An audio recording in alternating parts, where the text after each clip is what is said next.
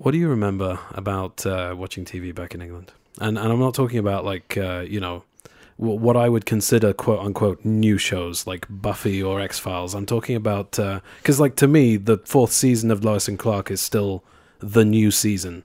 I'm living in a dream world. But I'm talking about like 60s reruns. Oh man, Things like that. So like let me just paint a picture for you. Okay, go on. Okay. It's Sunday afternoon. Yeah. Our father's just got home from work. Okay. And he's sitting in the living room with the sweet sounds of Michael Schumacher tearing around a racetrack at full volume. Okay. And the announcer going, he's coming up the rear. Michael Schumacher's coming up the rear. Yes. The Grand Prix. And that was very French. Very good. Go on. Okay. Grand Prix. Or as I used to call it, the Grand Prix. Of course you bloody Yeah. Okay, go on. So the Grand Prix. The Grand Prix. Well, the Grand Prix. Now it's the Grand Prix. Okay. Okay, go on. So you and I are sitting in the living room. No, sorry. He's sitting in the living room. We're sitting in the kitchen. What are we watching? On a Sunday afternoon? On a Sunday afternoon. I don't know. Fawlty Towers? Okay, I'll help you out. Okay, because I really don't remember. I was way too... Do you remember like watching things like Land of the Giants, for example, Time Tunnel? No, man. Mission Impossible. That, yeah. So all of that stuff, all those 60s TV shows were on Channel 4, and we used to watch them on Sunday afternoons. You have no recollection? None of those. I remember Mission Impossible. The Avengers was on BBC, but it was also on like around the same time. Yeah. And I'm talking about the 60s TV show, The Avengers, nothing to do with Marvel. I think the Batman TV show was also on around that same time. Yeah, so I remember that. Or I remember a lot of like things like old British sort of like comedy shows like... Are You Being Served? Yeah, yes, Fawlty Prime Minister. Towers and Only Fools and Horses. Yeah, so I don't actually have a very strong recollection of like those shows. I actually have very little memory of the Avengers TV show. Right.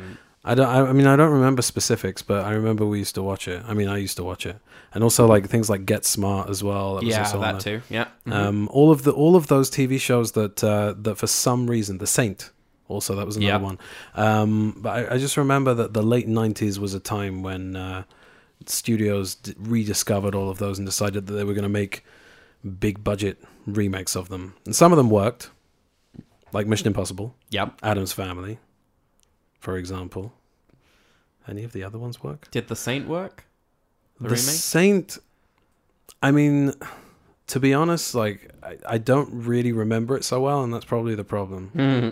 I mean, I always liked Val Kilmer, but like, you know, I always found him to be a little bit of a bland leading man until he started doing more interesting roles like later on in the early 2000s, like Kiss Kiss Bang Bang. And that's like my that. favorite role of his. Really. But yeah, it wasn't great, and there were a bunch of failures in there. Like amongst them, the movie that we're watching tonight, The Avengers. Wild Wild West was another one, also based on a 60s TV show. So yeah, I just wanted to take you down memory lane, but I realized that I'm the only one here. I'm sorry, no. It's my fault because most of the time back then that I remember is mostly Sunday mornings, which is cartoons and stuff like that. It was I suppose that's sort of connected to my love for animation. Really, it's just how much animation I was watching. Back then. But Batman. Yeah, the animated series. 100%. That was on Saturdays. We had to get that recorded off TV on Not when I was a little bit older, because when you were a little bit older, when they started showing the new Batman Adventures, like the new animated series. Oh yeah. And then there was also, but they were showing like old ones. They were showing the original X-Men animated series on Sunday mornings, which is great. But I digress. The point is that I do have very vague recollections of what you're talking about, but I think I might have been that smidgen bit too young to remember it.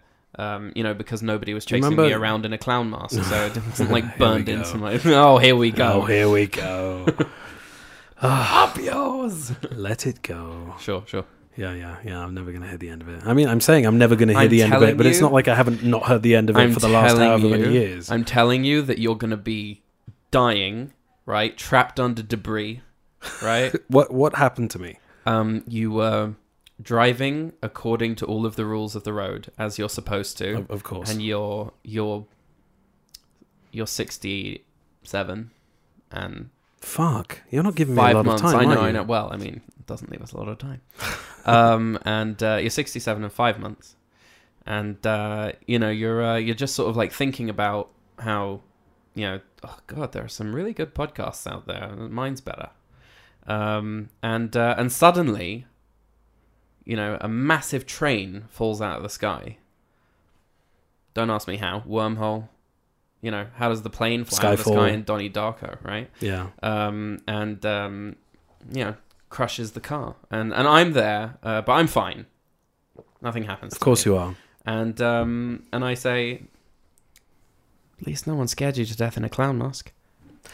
This went a little bit off the rails. I apologize. What were you going to say? What were you going to ask me? I don't know. I don't remember, Oh, okay? fuck it. Just do the intro. Let's just do the intro. Fine.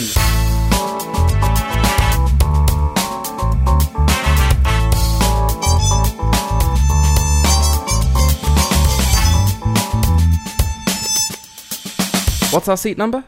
Hello, and welcome to What's Our Seat Number, the show where we ask questions like, when is time spent, time wasted? The answer is, of course, when watching the 1998 remake of British TV show The Avengers, starring Ralph Fiennes and Uma Thurman, with Sean Connery tagging along in a role that even the mankini-clad star of Zardos found to be supremely embarrassing.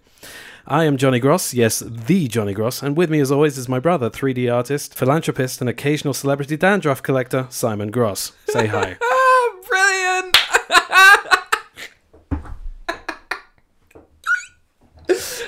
Honest time, yeah. right? Okay, look at me. Don't look at your notes. Look at me, Okay. right? Honest time now. How long did you spend on that? No, don't look at me. How much time did you spend on that? Honesty circle. There's no judgment here. I didn't clock in and clock out. Okay, I have no idea. Give it to me, and this took me an hour. This took me the whole time between last podcast going up. I'll tell you what it is. I thought about it. Like in the 10 minutes between getting really, really tired and actually falling asleep. And I wrote it down on my phone, and then I refined it this morning. Very, very That's nice. Very good. Okay, so The Avengers was suggested by our friend Michael Samoji, who has his own podcast, and his own Johnny. Mm-hmm, he does. Yeah, be sure to check out the Tangent podcast, where he and his co-host Johnny, not me, go off on tangents, so it's not just a clever name. Now, we have a very small community thus far, but I figured that it would be nice to read out a couple of comments from the group. Mm-hmm. Okay, this is the What's Our Seat Number group on Facebook. Mm-hmm. We also Twitter, by the way. We have a Twitter, we Twitter. We are Twitter. Regularly, Twittering all night long.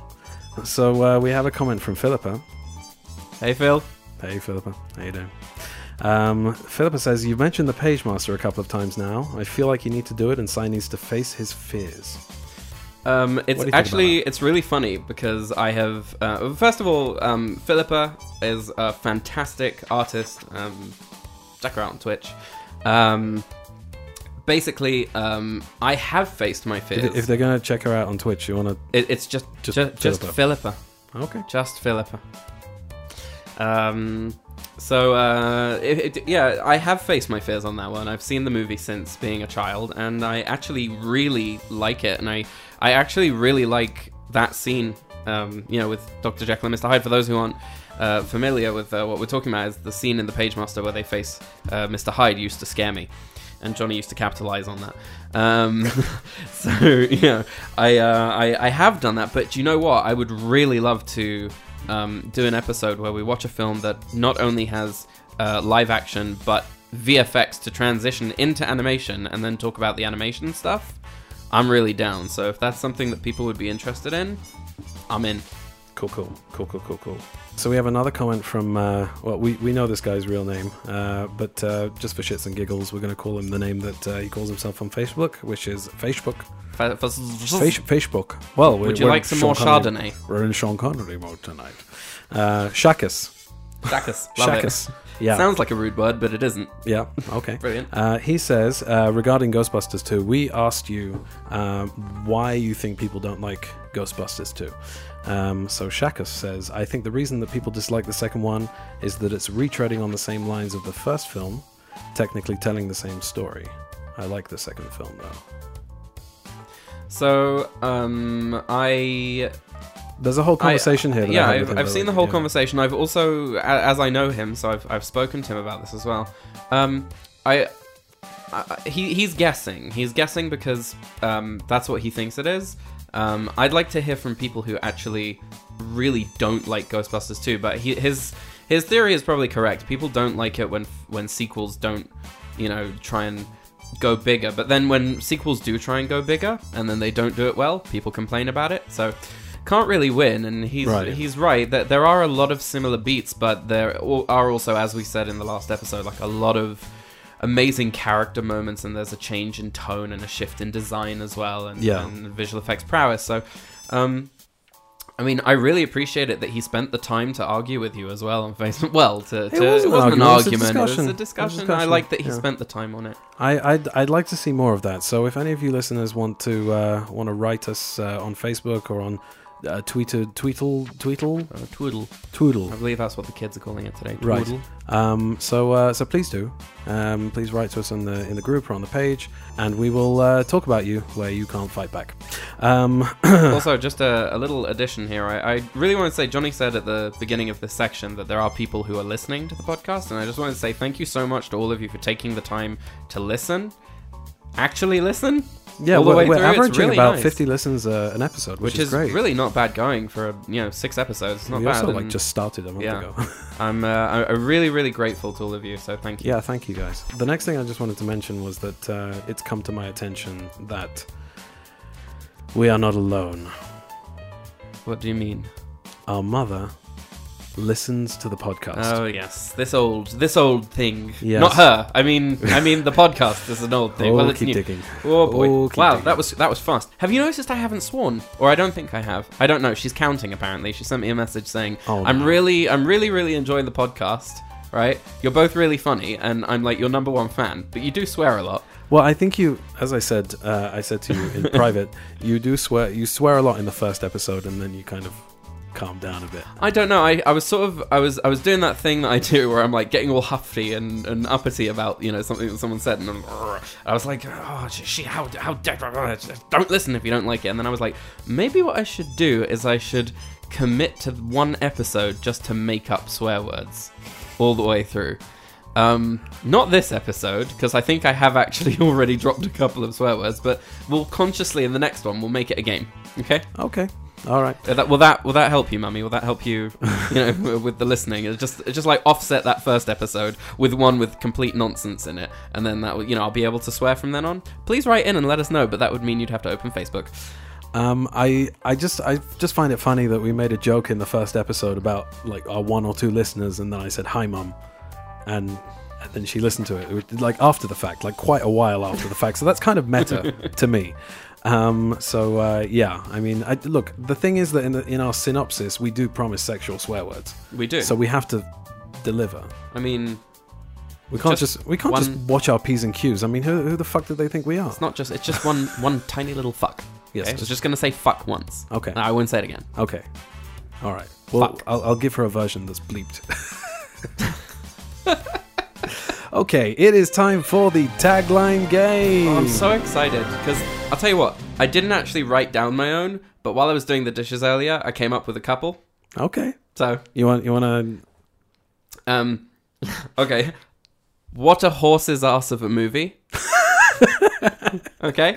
That's a good one. All right. Oh, thank you. Great. But that's kind of a retro one. That's like a sort of, it's not something that they would have written on it at the time, but it might be something that Bob from the Daily Star might write on the Blu-ray box. Right. So you're getting like those very unhappy reviews underneath with like one star, like what a horse is awesome. But I'm sort of imagining it with like an SH at that horse's ass of a movie. Right.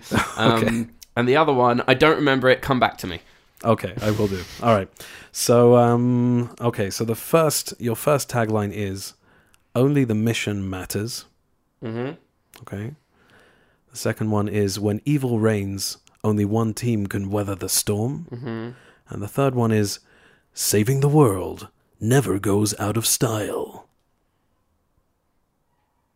I've remembered what my one was, though. I don't know if I've remembered what my one was. What was your one? It was, No, I'll do it at the end. Come on, give me it again. Only the mission matters. Only the mission matters. Okay. When evil reigns, only one team can weather the storm. See, that's sort of tricky, right? Because this movie has a bad guy who's, trying to take over the world by controlling the weather. Right. So you've put that in there on purpose, or that's it? But go on. I don't know. We'll find out. Don't do that. Go on. And the third one is saving the world never goes out of style. Okay, so I was expecting it would be something like stupid, like, they're back or something, but obviously not. It's either, I think it's going to be the opposite of what I guess. It's either the last one or the second one. The second one is when evil reigns, only one team can weather the storm. Yeah. Is that what you're going for? Well, they're not a team, they're a duo. So it's not that one. But then it's going to be that one. I hate this game. You can't see, but I have a shit-eating grin on my face. Only because I know. I'm going to start cheating. I'm going to start looking at them. I'm going to make you look silly. But is that your final answer? Are you going with that one? The second one? Yeah. Yes. You are correct. Oh, finally I won. What do I get? Cuddle. Don't touch me. Do you want to know what the other two were? Yeah, go on. Only the mission matters was Mission Impossible. Right, I was going to say that. Okay. Obviously Mission Impossible. And Saving the World Never Goes Out of Style is The Man from U.N.C.L.E. Oh. 2015. I think that my second one was this movie will give you all the peels. Get it? Because, hang on. Get it? Right? Because, let me explain it. If you didn't get it, right? Oh, fuck. Emma Peel, right? Mrs. Peel, yep, right? Yeah, and yep. Peel being another word for feel, right? Like, as in mixing those two words up, like changing the P with the F. Soda. Peel? Do you want to watch the movie? Well, first of all, I wanted to ask you about your memories of the movie before we start watching the movie. Right, I'll tell you. So, movie Yes. is absolute shite. Yeah, but what are your memories of it? No, I know. Yeah. That's what I remember of it. So I actually really hope that I'm going to come out of this liking it. That's like, I want to be turned around on it. I won't be. Don't think you will. So the movie, I remember Sean Connery a lot. I remember a lot of stuff. I remember the fight on the wires at the end.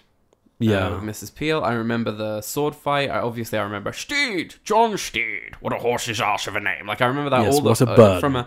from early childhood. Remember that? Right. I remember them walking in the bubble things, like I don't know the fuck. There's a weird aesthetic to this movie. I want to talk about Absolutely. that in the attic a little bit later. Do you remember the multicolored teddy bears around the conference table? I remember the multicolored teddy bears around the conference table. The sponsors of this week's podcast, by the way. Multicolored teddy bears? Yeah. Multicolored teddy bears sitting around a conference table. Get yours today. They're obviously businessmen, yeah. So why not? Why not? And what are they sponsoring it for? Like, just for teddydom in general? I don't know, for shits and giggles. Lovely. So I think that the thing that I really take away from the film is that every time I haven't watched it for a while, I'm hoping that the memory of it is worse than the actual movie, and then it always turns out to be that that's not the case. Do you remember that CD-ROM that I had with all the trailers on it? Yeah. Okay, so I'm not sure if this was on it, but Entrapment was on it. Austin Powers. Austin Powers was on it? Yep. Yeah. Entrapment is what cops do to thieves. He was in the twilight of his career at this point. I mean, he was like winding down, really. I think there's this and obviously Entrapment, which was kind of vanilla. League of Extraordinary Gentlemen. League of Extraordinary Gentlemen, yeah. And he also had that somewhere sandwiched in between was Gus Van Sant's Good Will Hunting retread, Finding Forrester. But yeah, I think he was. I'm not sure if he had fun making this movie, but he certainly looks like it, even though it must have read crap on the page. I just don't know. We'll see when we look at it, but I can tell you that I enjoyed his performance more in League of Extraordinary Gentlemen than I did in this film. Right. And there's just a lot of stuff that doesn't make sense, and scenes that don't connect, and storylines that don't go anywhere. So that's what I was. Yeah. So that CD-ROM. Yeah. So the other movie that was on there was Wild Wild West. Remember that? Yeah. So it had the trailer of that, and it's I just remember being really, really excited for it because, first of all, Will Smith was really big at the time. Yeah. And it was also Barry Sonnenfeld's follow-up to MIB. Right. So we were very, very excited for that. And I feel that way about that movie, like exactly what you just said. I sometimes try and rewatch Wild Wild West, hoping that I'm going to like it. I mean, there are certain elements of it that I do like, but I mean, it's so bad and like and what why are you looking like that? I like Wild Wild West. You like Wild Wild West. Well, I'm not saying that. I understand why I shouldn't like it, and I know everything that's wrong with it, and when I watch it I cringe, but I like it. I know that's like the unpopular opinion, but I like it. It's so stupid. I want to hate it, but I can't. I mean, it's terrible. It's really pretty bad, but I like it. That's gonna have to be one that we that we I want to watch League of Extraordinary. See, you can't even do it either. No. Why are you trying it if you can't do it? Fine, just LXG. Good. I want to watch that one because there's a lot of VFX in there that I'd like to sort of pick apart. Okay. And also, I just, again, a movie that I should hate, but don't hate. And also, Van Helsing, like that one too. I know, all the films that you hate that I should like, that I should hate. God help Van Helsing. I mean, I don't like that about it, but I like the rest of it. I like the design of the werewolves. I'll tell you what my issue with Van Helsing was. I like Dracula. I like all the design stuff. I really do. But like, I went to see that at Universal Studios when I was there for the theme park and everything. And that was to cap off the day, was to go to the cinema and watch Van Helsing. And I was really excited for it because the Mummy and everything, like, you know, Stephen Sommers, Hugh Jackman and Van Helsing, all that stuff. It was just really cool. And I came out of that so disappointed. It's a shame. I think that I came out of it just really enjoying it. Like, I like the whole black and white thing at the beginning. You know what? The black and white thing at the beginning is great. We'll do it. We'll do it. We'll do the movie. I think that we should do that. Okay, so we're going to go and watch The Avengers. And Michael Samoji, I just want you to know this is your fucking fault.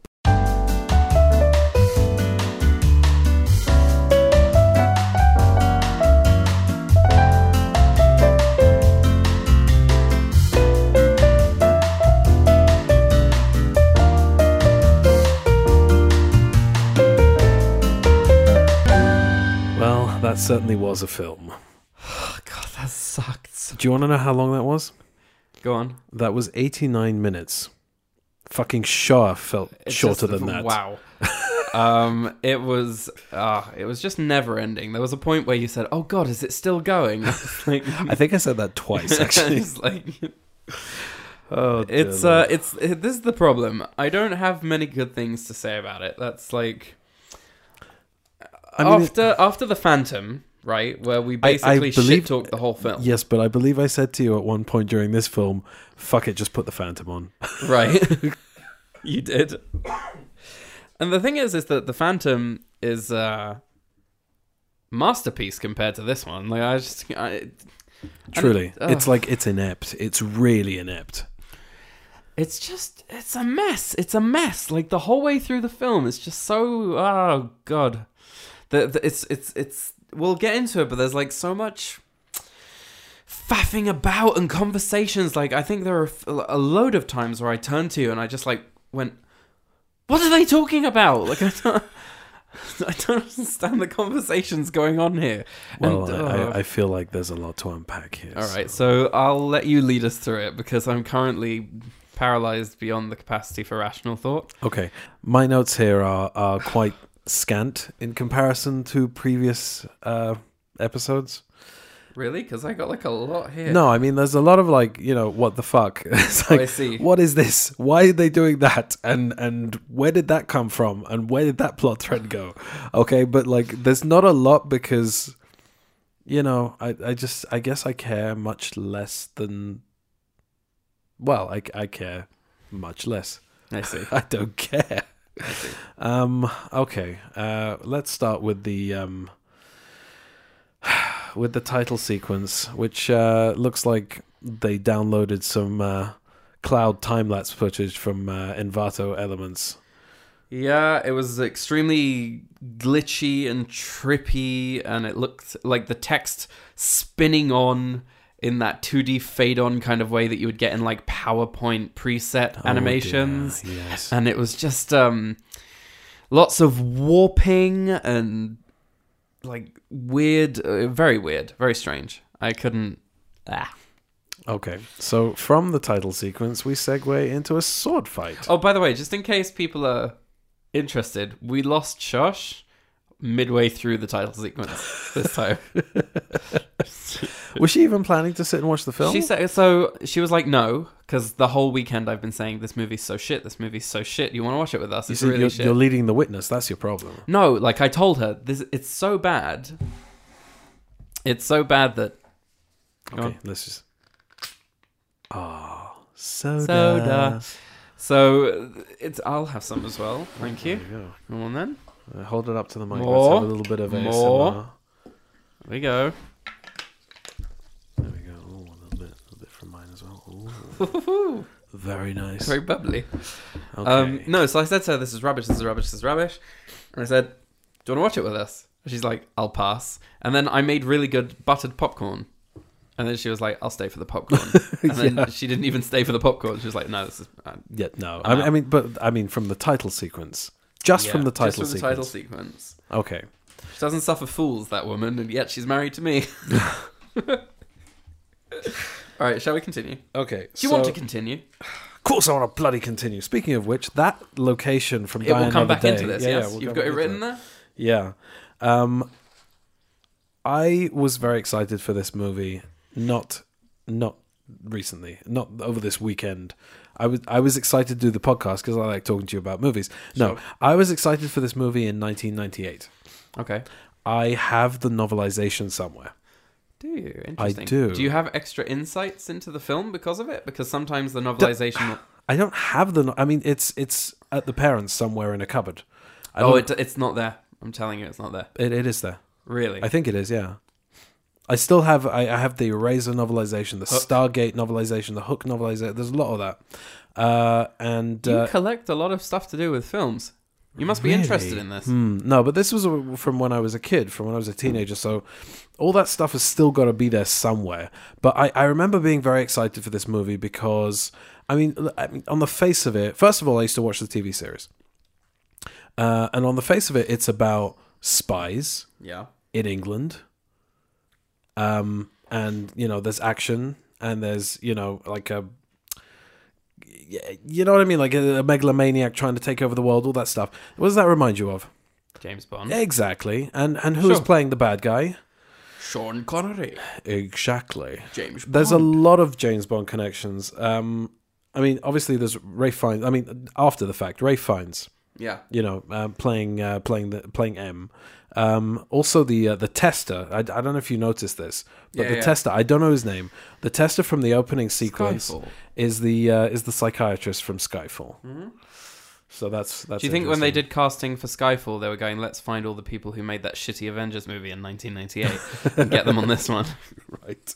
Well, I mean, Eddie Izzard didn't turn up in Skyfall, funnily enough. Interesting. Okay. Well, I wanted to have a look at this because there's a few James Bond connections here. Obviously, John Steed himself, Patrick McNee, was in A View to a Kill. Wait a minute. Is this? No. I just want to I just want to talk about like in general, like he was. So Patrick McNee was in A View to a Kill. Honor Blackman was Pussy Galore, and she was also like I think was she Emma Peel or was it Diana Rigg? I think Diana Rigg was Emma Peel. Diana Rigg was Emma Peel. Right. So they did like 2 seasons each, I think. Diana Rigg obviously played Tracy Bond in On Her Majesty's Secret Service. And there's also like a couple of other, I mean, I think Joanna Lumley as well, because she also appeared in On Her Majesty's Secret Service. And obviously, there's the Connery connection. There's quite a lot. So when I was a kid, it was kind of like a Bond fest, and I saw the trailer, and it was very, very sort of twee British, but like with an injection of kind of like this cool modern streak with with action, explosions, and whatever. I'm talking about the trailer. Yeah. And I actually went to see this movie in the cinema, and my initial reaction, I remember, was, "Huh?" Mm-hmm. And I think like and I was a stupid kid, so I would watch anything, but I think it took a while for the movie to lose me at that age, and I think it lost me at the teddy bears. That's when I looked at it and I went, okay, what the fuck is this? Who's playing a prank on me? Like, what is this? Can you just like stop the projection and roll the real movie, please? Like, what the hell's going on? What are these teddy bears doing here, sitting around a conference table? It's like the funkiest Spectre scene I've ever fucking seen. I thought that he was going to press a button and electrocute one of the teddy bears. And what happens in reality is so much weirder. Yeah. Because he has these... What are they? They're like poison darts that are like on a lapel pin on his his own teddy suit. And... You'd think that all of that fur would provide some kind of cushioning or something. Like, I don't know. I mean, it's being thrown by James Bond, so, you know... But I also, like, I know the scene is coming. I know exactly where it is in the movie. I've seen the movie a couple of times. And the boardroom full of people in massive teddy bear suits in different colours is very, very, very odd. And it's... Okay, I'm motioning for you to come forward so you get a little bit closer to the mic. I'm too scared to move in my chair. I'm not saying move in your chair. Move with your chair. I can't. There's literally no room for the chair to move forward. So how about we do this? I'm going to move the microphone forward. Oh, and then that's going to fall on me. Is that all right? Yes. Now give me some... finish yourself off with some final suds. Alan's Deep Bath. What was it? It was... The new G64. The only car that literally says Vroom. Hello, Stephen. This is Clem Fandango. Can you hear me? Yes, I can hear you, Clem Fandango. Right. Should we get back on track? Do you want to go back? Do you want to do it again? Watch the movie? Sorry, my balls just packed up and went on holiday. And they ran away. Oh, hell no. Right, okay. So I was just saying that the teddy bears, it just always throws me and it always makes me go, what? Yeah. So let's go through our shit. Okay. So first of all, you've got there are two sword fights in the first 20 minutes. Okay. Yeah. You've got that scene was in the trailer where John Steed's walking around a twee British street, and he says good morning to the constable, and then he judo chops him basically. And flips him over, and then he says good morning to the milkman, and the milkman cracks a bottle and tries to kill him. So I thought that was actually quite a good opening scene. Well, I mean, the choreography is for shit, though, isn't it? Yes. However, it just goes downhill from there. The whole mother-father thing, which I hate. Jim Broadbent. Yeah. Jim Broadbent. There's a thing that he always looks like he's going cross-eyed. Yes, indeed. And he's got that thing where he says, I don't know. Do you not like look at him in this movie and he's like smoking cigarettes, but he's not actually smoking them? Like he's putting them in his mouth and he's kind of like going on them, and you're like going, smoke it. Just like fucking smoke it or don't. Exactly. Do you know what I mean? Just smoke it. please toke on it properly.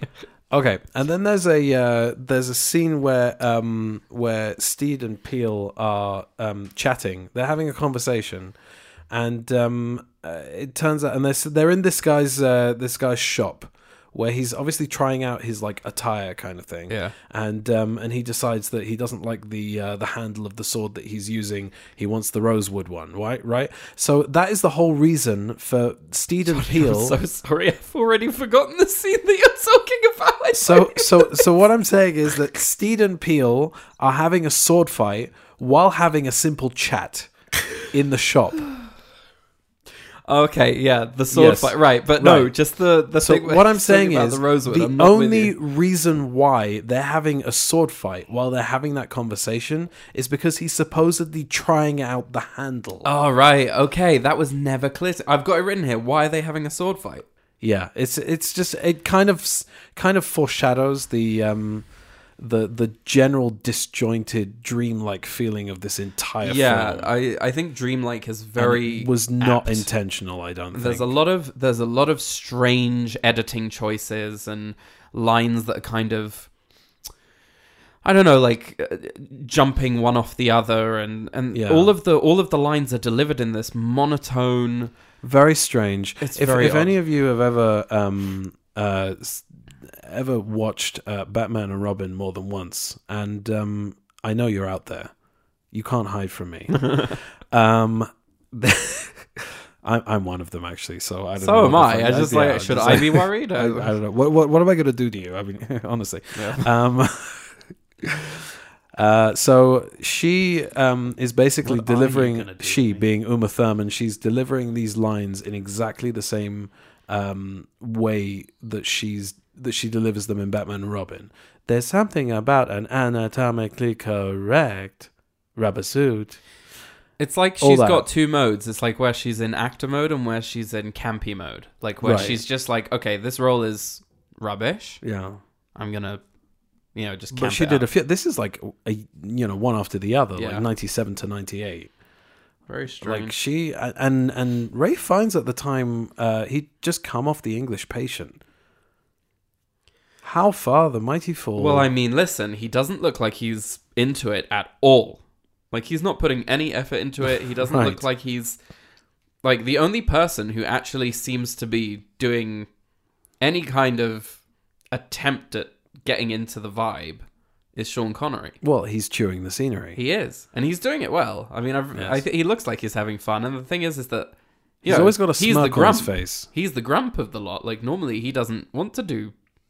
He thinks movies are rubbish, like that are like No, this. I wouldn't say he thinks movies are No, rubbish. when he but- he said he was offered The Matrix and he didn't understand it, so he turned it down. And he was Right. offered Lord of the Rings and he didn't understand it, so he turned it down. And he's like the kind of guy who, well, I mean, he was the kind of guy, and it seemed from interviews with him that he was just not impressed by a lot of stuff. And he's like, at this point in my career, it's like I'm not going to do stuff that's all fantastical and weird. And here Except he is that doing those are this the only movie. things that he accepted at that stage of his life. Yeah, I'm saying like he's the grump of the lot. So you kind of look at him, and you're going, well, he's wearing this teddy bear suit and he's doing it. The Rock, the last good movie he was in, No, 1996. And then there was this, and Finding Forrester, and LXG, and Entrapment. Entrapment. I think that's it. Oh, Entrapment wasn't a very good movie either. That's what cops do to thieves.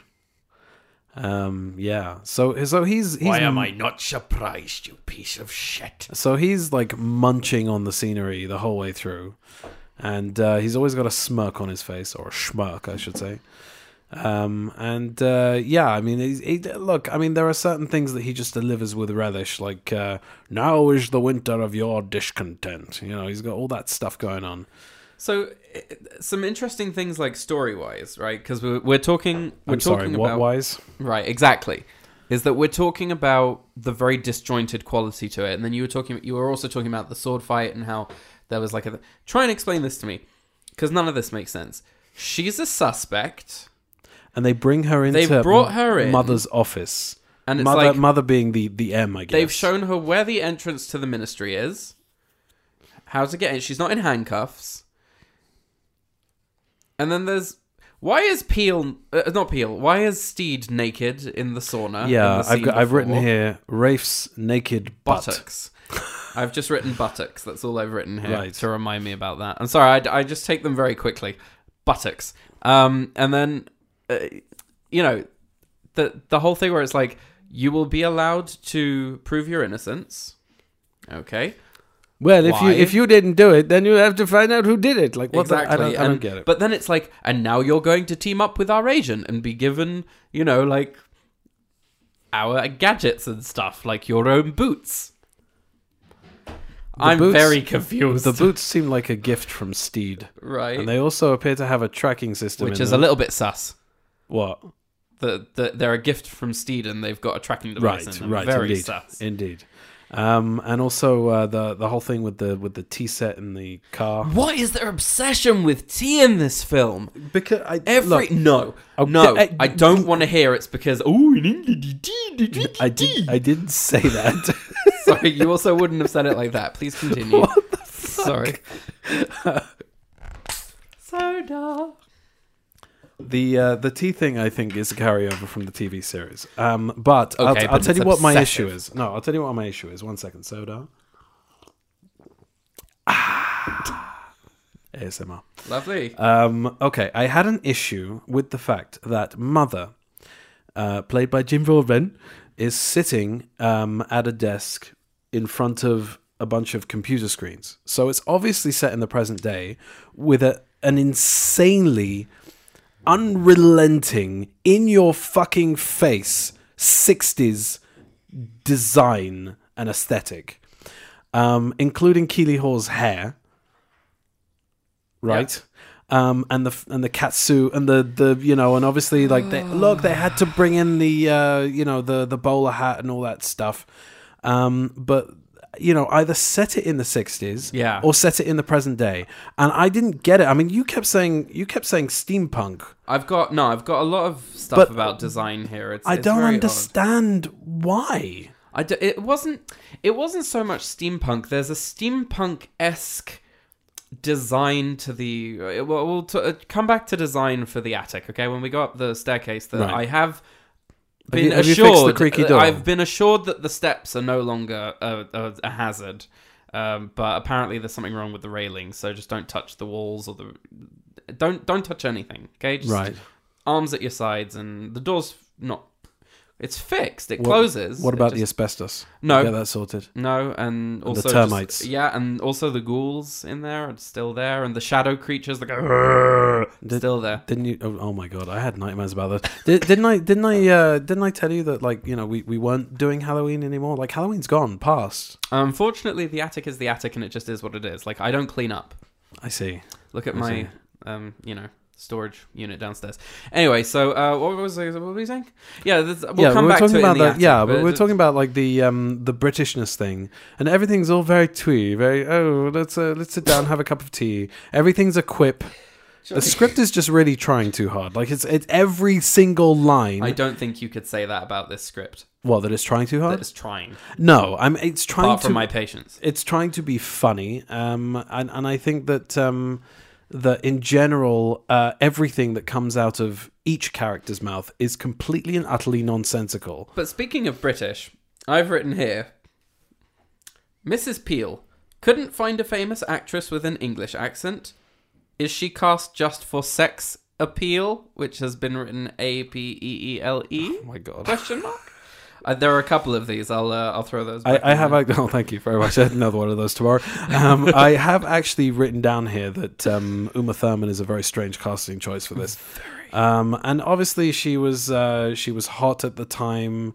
And no, that's not me being sexist. I'm talking about like hot in terms of demand. I don't know. I don't quite understand why they cast her for this, but her accent leaves quite a bit to be desired, especially since everything has to be twee and British.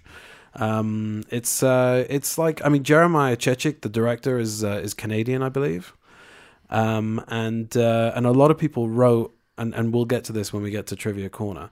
But a lot of people wrote about how the American studio producing a quintessentially British remake of a British TV show didn't quite understand the Britishness of it and oversaturated it with Britishness. With like, it's that kind of that thing in Family Guy where the Brits all have like this these ugly bad teeth and they all talk like yes. So it's that kind of thing. It's the American sort of viewpoint of what a Brit is. It's very stereotypical and but there are actresses who are American who can hold a British accent. Oh, like I've moved on from that, but yeah, I mean, there's I was talking generally about the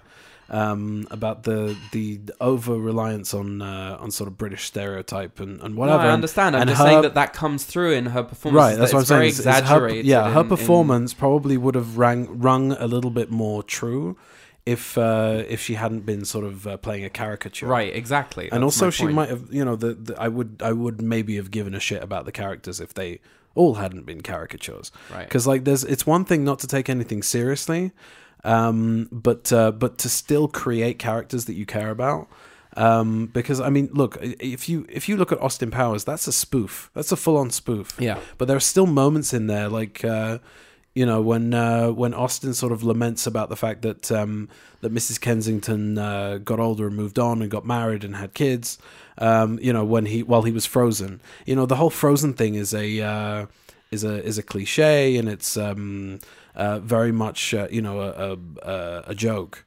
Like it's it's a Yeah. punchline, but then they take that and they use that as like this affecting scene that they have in the hotel together, and you see him falling in love with her, and that's a spoof. This movie can't call itself a spoof, but at the same time, it doesn't take anything seriously. Therefore, there's nothing there for me to sort of anchor with the to anchor the characters down for me to identify with, for like a window for me. The entire thing is just incredibly weird, and I know that they cut down a lot of things, and it was originally 115 minutes long, and they cut it down to 89 minutes. Perish the thought. Yeah, but I'm saying that what is there is really, really weird and trippy, and I can't imagine that the extra time that if they would have, if Jeremiah Chechik had gotten his wish and he went to Warner Brothers and said, "Hey, I'll do a director's cut and I'll do it for free," and they said, "No, nobody wants to see that," so. I can't understand what that movie would have looked like. It would have just been more of the same for longer, which to me sounds like hell, quite honestly. I don't know. I saw someone had written on one of the, because I did a lot of frantic digging for anything on the VFX in this movie online, and I just came across somebody who'd written, "Man, we really need a director's cut of this film," and I'm like, No, we don't. Please don't. I've got... It's like there's an exec sitting there going, "Oh God, we let Snyder do it. Now everybody wants a fucking piece. What about, what's his name? Suicide Squad. David Ayer." Yeah, there you go. David Ayer's coming and going, oh, there's so much of Jared Leto on the cutting room floor. I'm not down with all the, directors cutting and save the thing is that the Snyder cut of Justice League actually benefited from that, and it was actually quite a good movie, but it was just because it was so horribly chopped up before. Yeah, it was that they'd gone so far in the other direction and the reshoots with Joss it. Whedon and etc. That I don't know if Justice League had come out in its 3.5 hour form from the get-go, would it have been as popular as the Snyder Cut was? And I'm saying popular online because I don't think it made as much money as Warner Brothers wanted it to, even in streaming. But the popularity from the response from the fans was overwhelmingly positive. And I also I liked really, it too. Really I enjoyed liked it too. I'm just saying that I don't it was a novel thing that it happened. Yeah. But then the fact that now it's let's see what else we can get to, not every film deserves that. Yeah. And I think that Snyder was taken out of that movie in sort of tragic circumstances. Yeah. And I think that he deserved to have his vision at least partially realized, because when you look at the DC comics that he's working from, there's so much interesting stuff going on there that would have completely taken it in a different direction that no DC movie has ventured in before. And it just would have been really, really interesting to see that two-parter that he was planning on making. Anyway, I digress. We hate the Avengers so much that we've gone completely off talking about something else. I'll tell you what I've written here in my notes, right? Yeah. The first thing that I've written here is, and I'm assuming this is to do with Sean Connery because I can't remember anymore, but moustache ! Lovely. It's got handlebars. I don't understand. So I'm going to name some things here that I feel just don't go anywhere. Quick fire round. Just give it to me. Yeah, let's go. Things that don't go anywhere. What is Mrs. Peel's picture doing in Sean Connery's house? Above his piano. Pipe organ. Yeah, okay. Phone booth in the middle of nowhere on his estate. How now, Brown Cow? Yeah. Teddy bears, what the fuck? Emma Peel and John Steed don't seem fazed by the two dead teddies. They just walk into the room. They're like, ah. Okay. You are a Gemini, Mrs. Peel. How did you know? Quote. That's the line. Alice, the old woman, says to her, "You are a Gemini, Mrs. Peel. How did you know?" And then she goes, Okay? Perfect example of this movie. Just things not going anywhere, right? Father is blind. Or is she? Or isn't she? All the way through the movie. No consistency on that. Right, this is something that I noticed all the way through the movie. Steed doesn't do anything at all throughout the film, right? A tracking device in her boots. But Steed is quite useless. He's just following her around, looking at the balloon and not actually doing anything. And then she has to jump out of the balloon and then minutes afterwards because she somehow survive also. Well, I mean, she landed in a big clump of snow, like that's fine, but whatever, and then he starts running towards her. Mrs. Peel. There's no chemistry in their kiss. Very, very awkward, teenagery kind of kiss. Oh, so that was another thing I mentioned to you while we were watching it. That Uma Thurman, also in Batman and Robin, and I'm sure in other movies that she's done, when she does the stage kiss, she sucks in her cheeks a la Roger Moore, and it just looks weird. Yeah. Continue. Choreography is rubbish. Sean Connery leching is weird AF. I've written ribbons, but I'm assuming what I meant is that the film has been cut to ribbons. I don't know. Maybe there was something with the ribbons. I don't remember any ribbons. I don't know. I think at some point I just stopped actually taking notes. Why are they walking in 2 plastic bubbles? Tell Johnny I don't care. Sean Connery is quite good in this. Looks like he's having a little bit of a laugh. Written LAFF. At the expense of everybody else, he's the only one who actually knows he's in complete and utter bollocks. Oh, this is... I've written this one as well. I did it all! T? Because that line just slayed me. I died, basically. That's it. I'm out. What you got? Okay. I'm also going to read my notes. Go on, just read the bit, yeah. Strange, dreamlike cinematography, soft focus. I don't have to say anything about that. It's weird. Sean Connery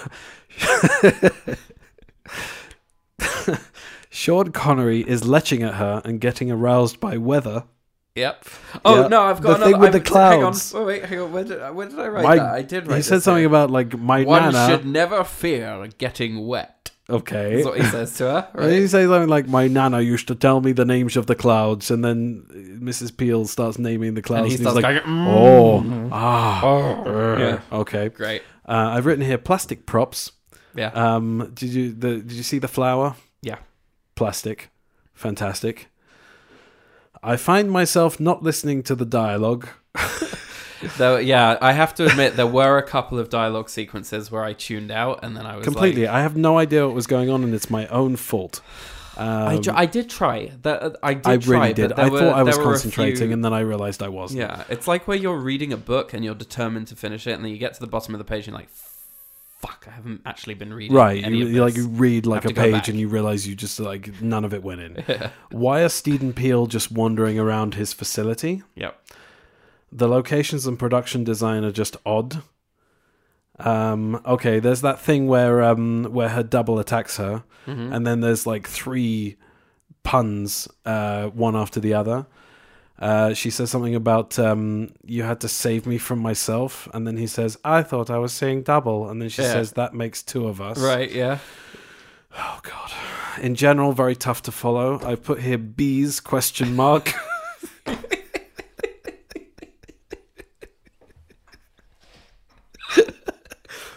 I've written here, why would they split up in a fucking maze? Right, that was another thing that I've missed a couple of these. I've got... Okay, oops. So when they go into the maze, right, what's her name? Alice, the old woman who goes, right? Has said to them, I know the way in, right? I'm going to take you through a back entrance. And they've not gone in yet. And she goes, we should split up. And... which is very strange. And then the final Mrs. Peel pun. Split up in a maze, I don't get it. The final Mrs. Peel pun is at the expense of Eddie Izzard when he smacks into his stunt double comes smashing into the thing at the end. And I've written... Oh, you want me to save that for when you get there? Oh, go on. No, he's going to have to peel himself off the wall. Very good. Do you want to know how it's spelled? It's P-E-L-E-L-E. I got it, yeah. I completely lost my composure. Do you need a minute? Maybe. I'll tell you what, pause it. We'll come back. It's okay. Or get a grip. I got it. Okay. Oh man. I've written it. I've written it. Oh my god! I don't know if this is fun for any of you, but It's really not. I haven't laughed like that in a long time. All right, anyway, just try, okay. try and do this. Okay, all right, shoot through okay, it. all right. No one talks normally in this movie. At one point, I just wrote, "Just slap it all together. We'll market the shit out of it. It doesn't have to make sense." Colonel Invisible Jones. Okay, so at one point in this movie, John Steed goes to visit a colleague or whatever. I think he's some sort of expert, like, because he lives in the archives, and it's like he goes down there to ask him if he knows about the weather thing. Because apparently, and I don't know if this is obvious, but I felt clever, in quotes, that I noticed that they had mentioned that August de Winter's connection to this whole thing is that he used to work at the Ministry, right, at the secret. I did not know that. Were we watching two different movies, or was I just not paying am I attention? wrong? I thought that It's was possible. how he knows Father. I mean, Mother. Yeah, Father. The blind mother. one. Oh yeah, maybe, possibly. I just I thought that was it, and so that's how there's a connection to him through the archives. I don't know. You know what? Why am I trying to find any kind I of was not connective paying tissue? attention. Okay, so so the way I feel about Colonel Invisible Jones, so he's basically invisible. Yeah. I don't know if he got his name Invisible Jones before he became invisible, or maybe he was born that way, and his parents thought, "Oh, there's a clever name." Well, no, he says that he had an accident because he said he was developing a new form of camouflage, and then it sort of was permanent. Basically, there's an invisible character in this movie, and I wrote, "This movie has no rules. It's like the animated cat from Last Action Hero." I also wrote, "This movie is only 89 minutes long. Fuck, it feels longer." She fell off the balloon and survived. Why are they walking in bubble things? What an odd mode of transportation. Okay, so the action scene at the end where he's fighting with Sean Connery.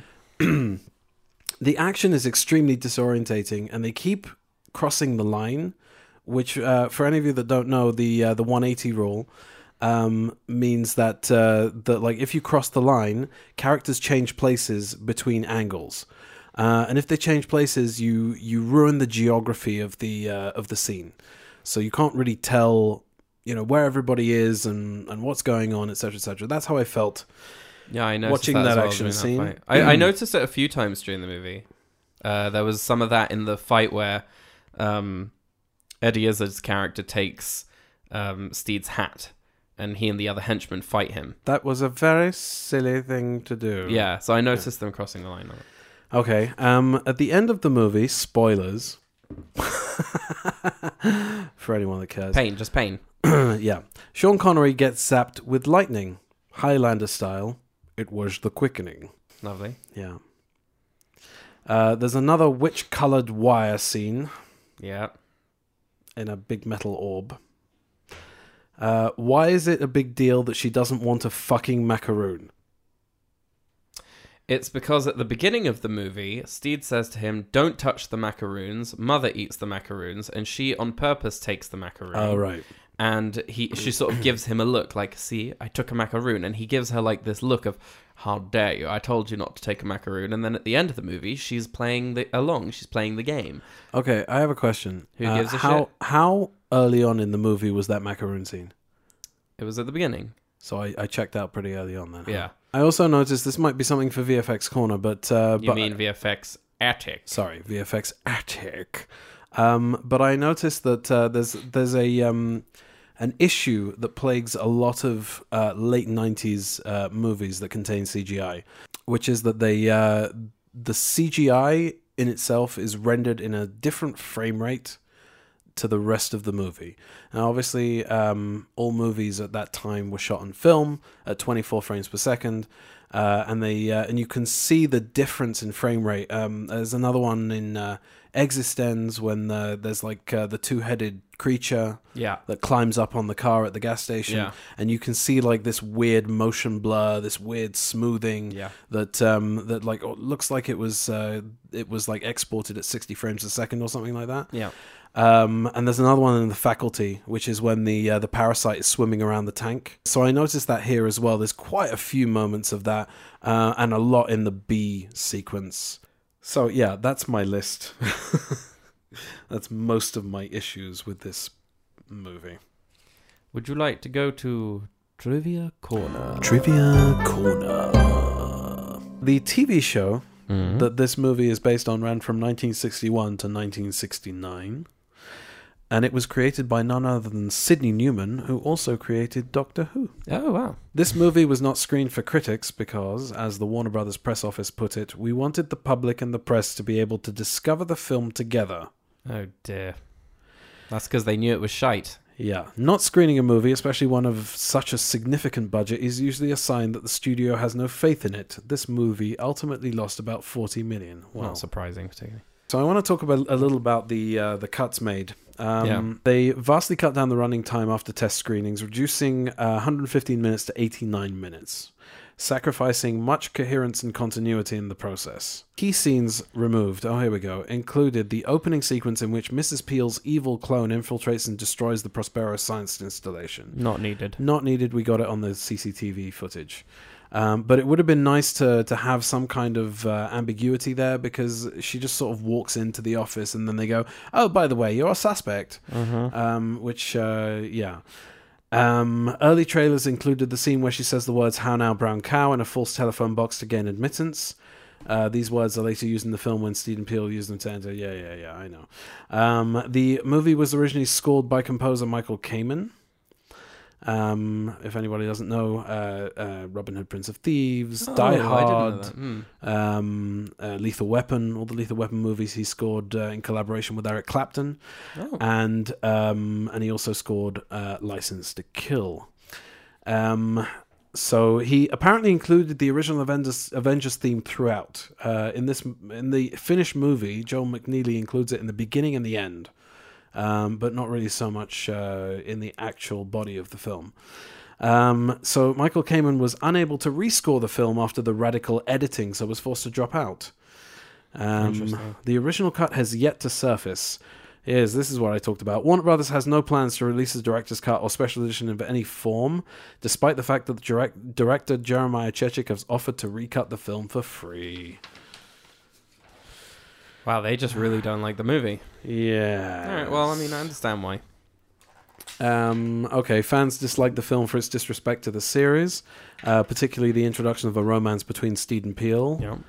The original script was used. Here we go. The original script was used in the film's novelization and included all the material which was first shot and then removed from the film. I have to read the novelization now, won't I? You have to go there and prove that it's actually in their house. Well, I'm sure it is. I remember seeing it. Not long ago. Ray Fiennes said of this movie, "I think it's a badge of honor to have a real flop on your resume." Wow. Way to find the silver lining, Rafe. Eddie Izzard said that he took the role in this movie in order to meet Sean Connery. Everyone in this film is so ridiculous. But he does. So Eddie Izzard does a lot of like Sean Connery impressions in his stand-up. Yes, and he's a big fan of Sean Connery. So right. I can see that. Yeah, but like I mean, there's no. His character has no lines apart from one dubbed line that I'm not even sure is said by him. Okay, I'll get there in a second. It's Okay. at the bottom of this page. I'm sorry. Dame Diana Rigg was sent the script with a view to her playing Alice. She passed. I'm shocked. I'm really shocked. Here's an interesting one. You're going to like this. At one point, David Fincher was interested in writing and directing this movie with Charles Dance starring as John Steed. I would have watched that shit film out of that. Absolutely. Yeah. Ray Fiennes was signed while he was in the midst of filming The English Patient and before he became a breakthrough star. However, he'd already played Amon Gut in Schindler's List. So, I mean, he was already like known. Must have known him a bit, yeah. Yeah. But it was before sort of, Harry Potter is dead. Yeah. The film. Okay, so this is what I wanted to talk to you about vis-a-vis Eddie Izzard's death scene. Go on. The film was originally awarded a PG rating by the MPAA. Fearing that fans of the original show wouldn't go watch a PG-rated adaptation of the show, Bailey was given an additional line in post-production for the dub, which included the word fuck to push the rating. That's not entirely accurate. The entire line is the word fuck. So there you go. Watching the film, though, the voice that said this line is very evidently not Eddie Izzard's, and he was unavailable to dub the line into the film. I find that to be one of the most ridiculous pieces of trivia I have read this evening, and that's saying something for sure. They just wanted to bump the rating up to PG-13, so they had someone dub in the word fuck. That goes to show the level of competence that went in to making Avengers 98. It's very strange because the original Avengers isn't exactly full of fuck and so I don't. No, the original it's really Avengers not in is keeping a 60s with the rest TV of the show. Yeah. It was on during the day. Before the Watershed. Indeed. Drop page. Well, that was Trivia Corner. Thank you very much. Trivia Corner. Ding. Do you have any awards that you'd like to award this movie? I would. I have one actually. You have one? Well, I have a couple, but I've written one. I've written one down. See, now, at the beginning of the film, we were saying that Steed is doing that whole test, as it were. They're all sort of going, "Well done, Steed," right? And other people go, "Oh yeah, well done, Steed," and all that. There's a very quick shot. I don't know if you notice it. Blink and you'll miss it. But there is an extra who I would like to give the award to. This guy is sitting on the roof of whatever place they are, and he awards him a 9. He lifts up a little card that has a 9 written on it. He's sort of saying, "You did this well. This is your score," right? And what I've written is, what did he do wrong? He made it through the test. They're all going, "Well done, Steed," right? And you've got him twatting the old woman or whatever it is. What did he do wrong that he only got a 9? Anyway, I want to give that guy an award because he holds up that piece of paper like he means it. Like a boss. Mm-hmm. Okay. Worst line, because I don't think there's a best line. Go on, you give me yours, I'll give you mine. Definitely that hat trick of, "Oh, I thought I was saying double. Save me from myself, blah, blah, blah."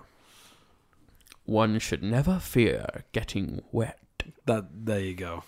That's a bad line. Yeah. That's a very bad line. Yeah. Also, what is it that Peel says to Sean Connery's character? She goes, "Have we met before, or is it just the rain that's familiar?" What the fuck are you saying? So yeah, I got a couple about it. The whole, you might as well award the whole movie, like every single line written. I'm sorry, but I'm going to have to award Worst Actor to Uma Thurman. Yeah. She's just terrible in this movie. Yeah. Absolutely terrible. Although I would say that Ralph Fiennes comes a close second because he's really not into it and he's bored. Shoddiest visual effect.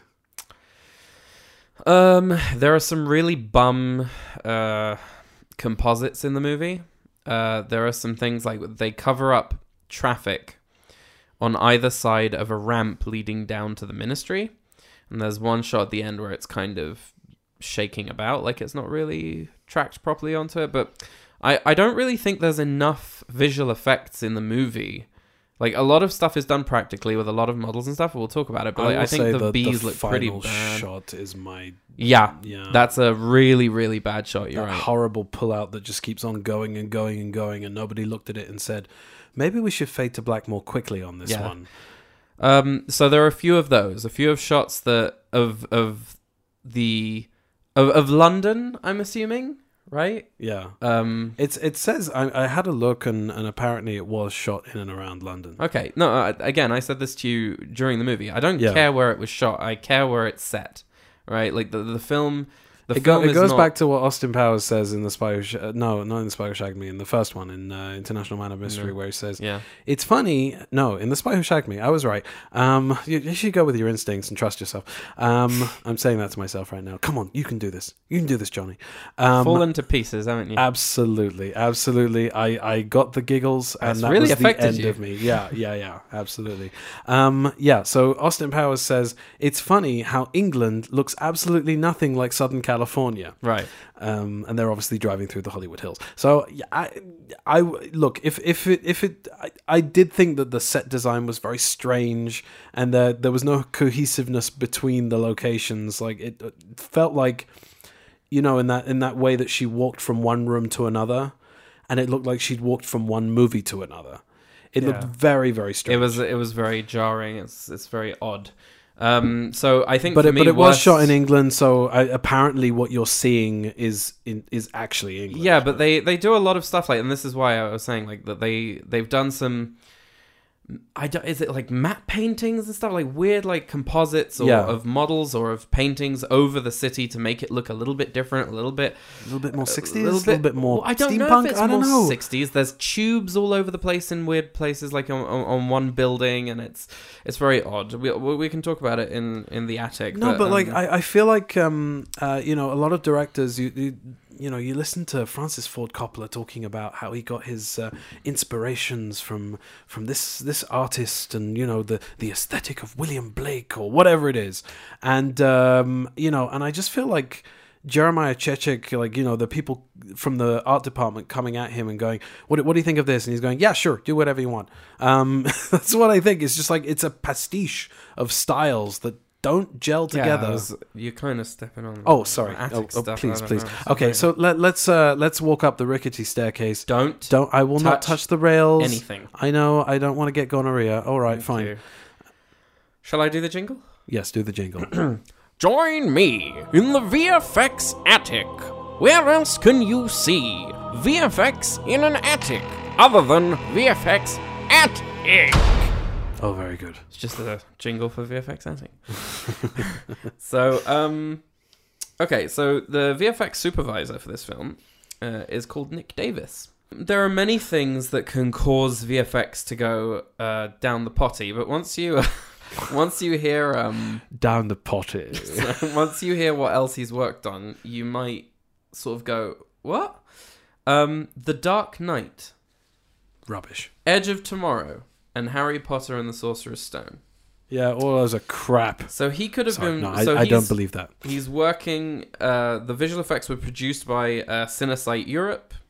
The digital effects producer was Alex Bicknell, with additional stuff created by the Computer Film Company.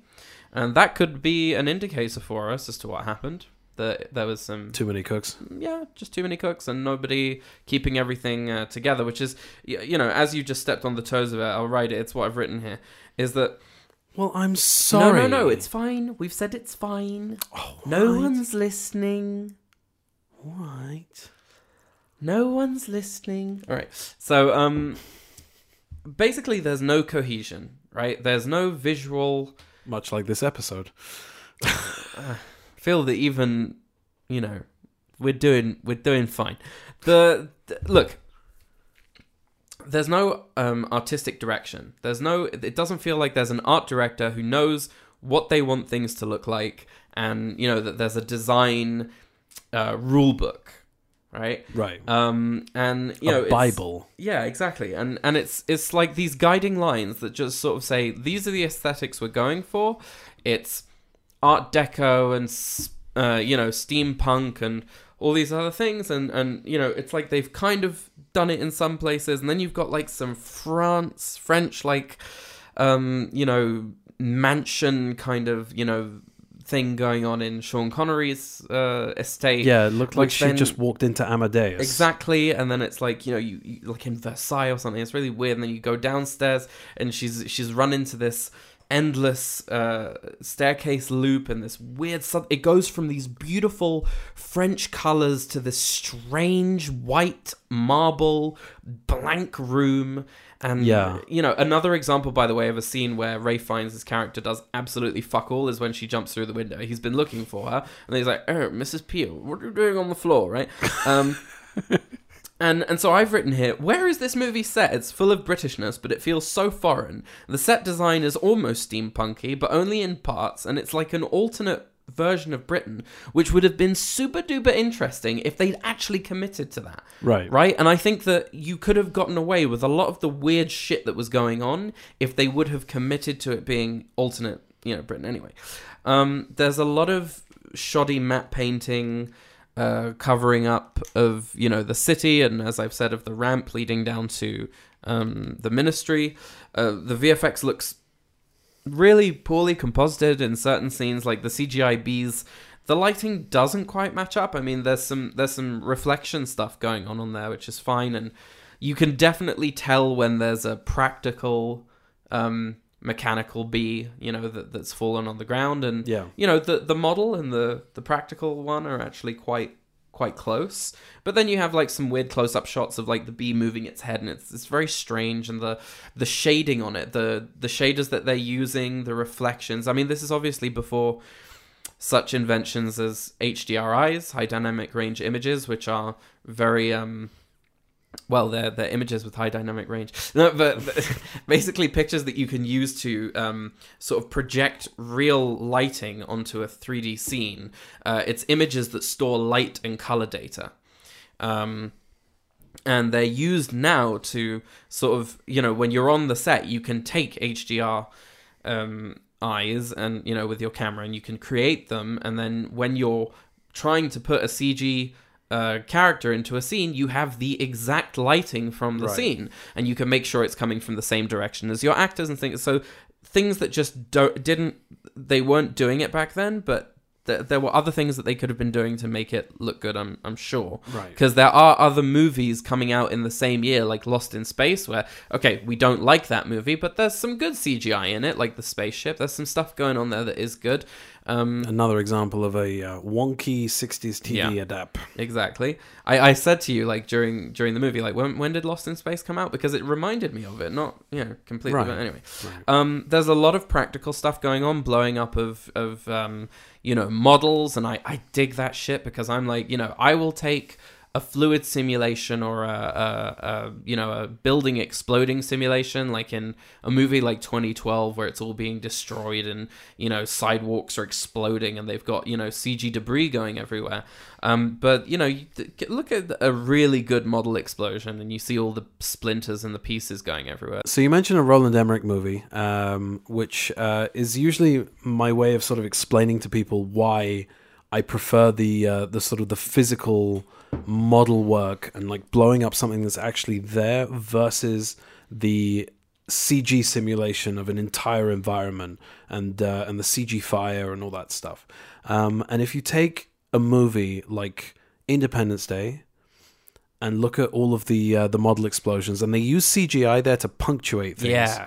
But then you look at Independence Day 2, and you can see the major difference between the two of those, because Independence Day 2 used a lot of CGI. And I'm talking about excessively. Almost every scene contains a shit ton of wall-to-wall, you know, frame edge to frame edge of CGI. And that to me is just like, I mean, you hear Roland Emmerich talking about it on, in the special features and all that kind of stuff, how they, you know, it's so much easier to use CGI and how he prefers it and the aesthetic and whatever. But if you put those two movies side by side, you can absolutely see which one's better and why. Because one of them feels tangible and real, and one of them feels like a computer game. Well, I keep on saying this, and I will keep on saying it, because I think that it's a point that I would like to hammer home, is that if you can do something practically, you should do something practically. Right. Like, CGI should be for things that we cannot create in real, like that don't exist in real life. Right. For example, you know, in a movie like Free Guy, you know, which I haven't seen yet, but I just watched a Corridor Crew VFX artist react. they have the visual effects supervisor for that movie and others as well, talking about all the. I really recommend that show, by the way. If you haven't seen it, you should go look at it. But the I do. And not you. I'm talking to people listening to the people. podcast. I know that you look at. Hello, people. Hello, people. Oh, you're still here? Really surprising.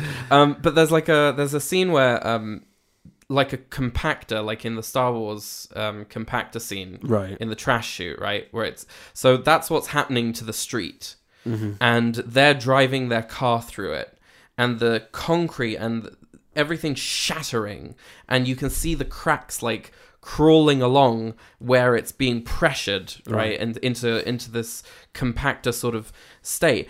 And that's something that you cannot really do practically. You could do it, but like there's something about doing that in CGI that just makes sense, mostly because the movie takes place inside of video games. That also makes sense. Right. But like there are moments in movies where I go, why did they need to do that in CGI? Like I was looking at this film and the bees, they had practical props for it. They could have filmed them on a blue screen and had them flying in and, you know, lit them from the similar direction or, you know, whatever. But it just, it's not even good CGI, so I don't know why they did it. And it's, if you have the practical prop, I don't know why you're bothering. I think that a lot of the time, and look, I don't dislike CGI. I don't like it when it's so in your face that you're sitting there and your brain is subconsciously or otherwise going, hey, look, CGI. Yeah. A lot of the time, when it's well done, they're using an element that is practical. Yeah. And then using CGI to enhance it. Yeah. And if you look at things like The Mandalorian, and the leaps and bounds of the sort of virtual production technology that they've developed, or if you look at even like the other Star Wars movies, The Force Awakens, etc., it's so well done. Aside from some of the characters where you can tell that there's like there's a lot of CGI going on there, they actually made a concerted effort to do certain things practically, and you can tell it brings that world to life. Basically, for those who don't know what virtual production is, it's where you have like a physical set, and then surrounding that set, instead of having blue screen or green screen, and then, you know, sort of compositing all of that together, they have a virtual digital set that they've put together in something like Unreal Engine, which is very popular now because it can handle like a lot of polygons and a lot of details, and it sort of lets the directors and also the actors can react to the real environment that they're going to be in. Like you brought up Mandalorian, that was one of the first ones that did it. Right. And it's becoming more and more popular now. And, you know, you can build like an entire digital set and you can move stuff around. If you see that an actor needs to move through it and it would be better if this box was actually over there, they can in real time move it in the engine so that digital set is reflecting that. Just for people who don't know what it is, because you brought it up. Yeah, no, so when I first saw The Mandalorian, I had absolutely no idea that that's what they were doing. Yeah. And then I saw the making of, and I was like, wow. So I'd seen the making of before, and then... Right, and then... no, because I thought that they were in real environments. Mm-hmm. You know, they could have been in the desert in Tunisia, like, you know, like they had been in... You know what's really, really movies. cool about the virtual production sets? I wanted to say something lighting. Before. Okay, the lighting, but also the fact that it tracks with the camera. Yeah, you move the camera around, and the environment moves around with exactly in the same way that it would move if it was a real environment. Because the environment is in a real-time engine. Yeah, called Unreal Engine. It's real time, and it's a game engine. It's very cool, and also the fact that the actors are really placed in that environment is just I had no idea, you know, but a lot of the time when you see actors acting on blue screen, you can tell that they're acting on blue screen. Yeah, because they have to imagine. Like in this movie that we watched, which we're not talking about anymore. Yes, indeed. Yeah, I have one more thing before we leave the attic. By the way, lightning looks okay. The lightning looks okay, but as I said, it was the quickening. Should we step out of the attic? Watch your step. VFX Attic. I think I got a splinter. Well, I'm not touching it because it's probably haunted. Fantastic. Haunted splinter. You're gonna die! So, I would like to ask you about your closing thoughts on The Avengers 1998. I think first of all, it's a great movie to suggest because it's so bad. Although we're not strapped for bad movies to watch. No, of course not. Well, we had a lot of fun reviewing this, probably a little bit too much. I think it was worth it just for the amount that we laughed there, because I was just... I hope you leave some of the laughing I will leave some of it in. I'm not going to leave all of it in, because it goes on for a while, and at some point somebody listening to this podcast will either be like rolling around on the floor laughing with us, or will be like, come on guys, get it together, or I'm going to turn you off. Yeah. I think it's not worth your time to watch the film. We watched it so you don't have to. Well, I mean, I think it would help for you to watch the film, just so that you can follow along with this podcast. Sure, but like if you're not going to, you might be able to get like a shitty scene compilation on YouTube or something like that. I think some people might watch or might listen to a podcast like this to sort of figure out, should I watch this film in the end? The answer is no. No. Don't bother. But again, like, I mean, I came to this from actually seeing it in 1998, and I was aware that it was absolute shite when I saw it. The nostalgia factor for me is not watching the movie, but it's, I guess, the environment in which I was watching the movie, the time of my life, all of the the sort of Empire magazine.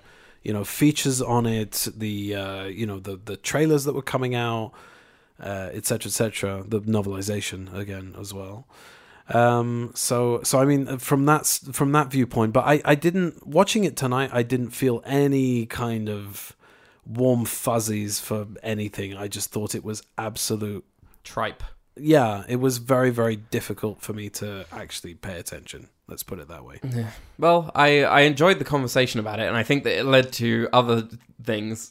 Whenever we went off topic, it was fun. We're doing one of these every so often, Yeah. and I think it's fun to do. Yeah.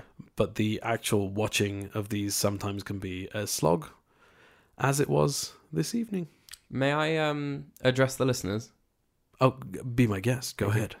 Do you have a film that you would like us to watch? Preferably a good one that won't make us want to slash our faces open with a knife. Perhaps you would like to suggest it on our Facebook group. Our Facebook group is called What's Our Seat Number? Podcast. Movie podcast?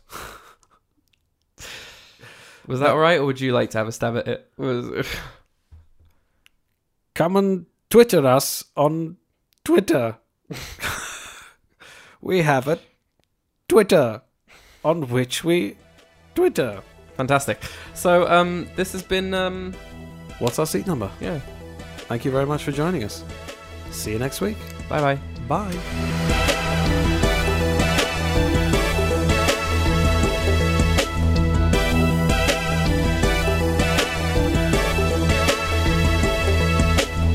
What's our seat number?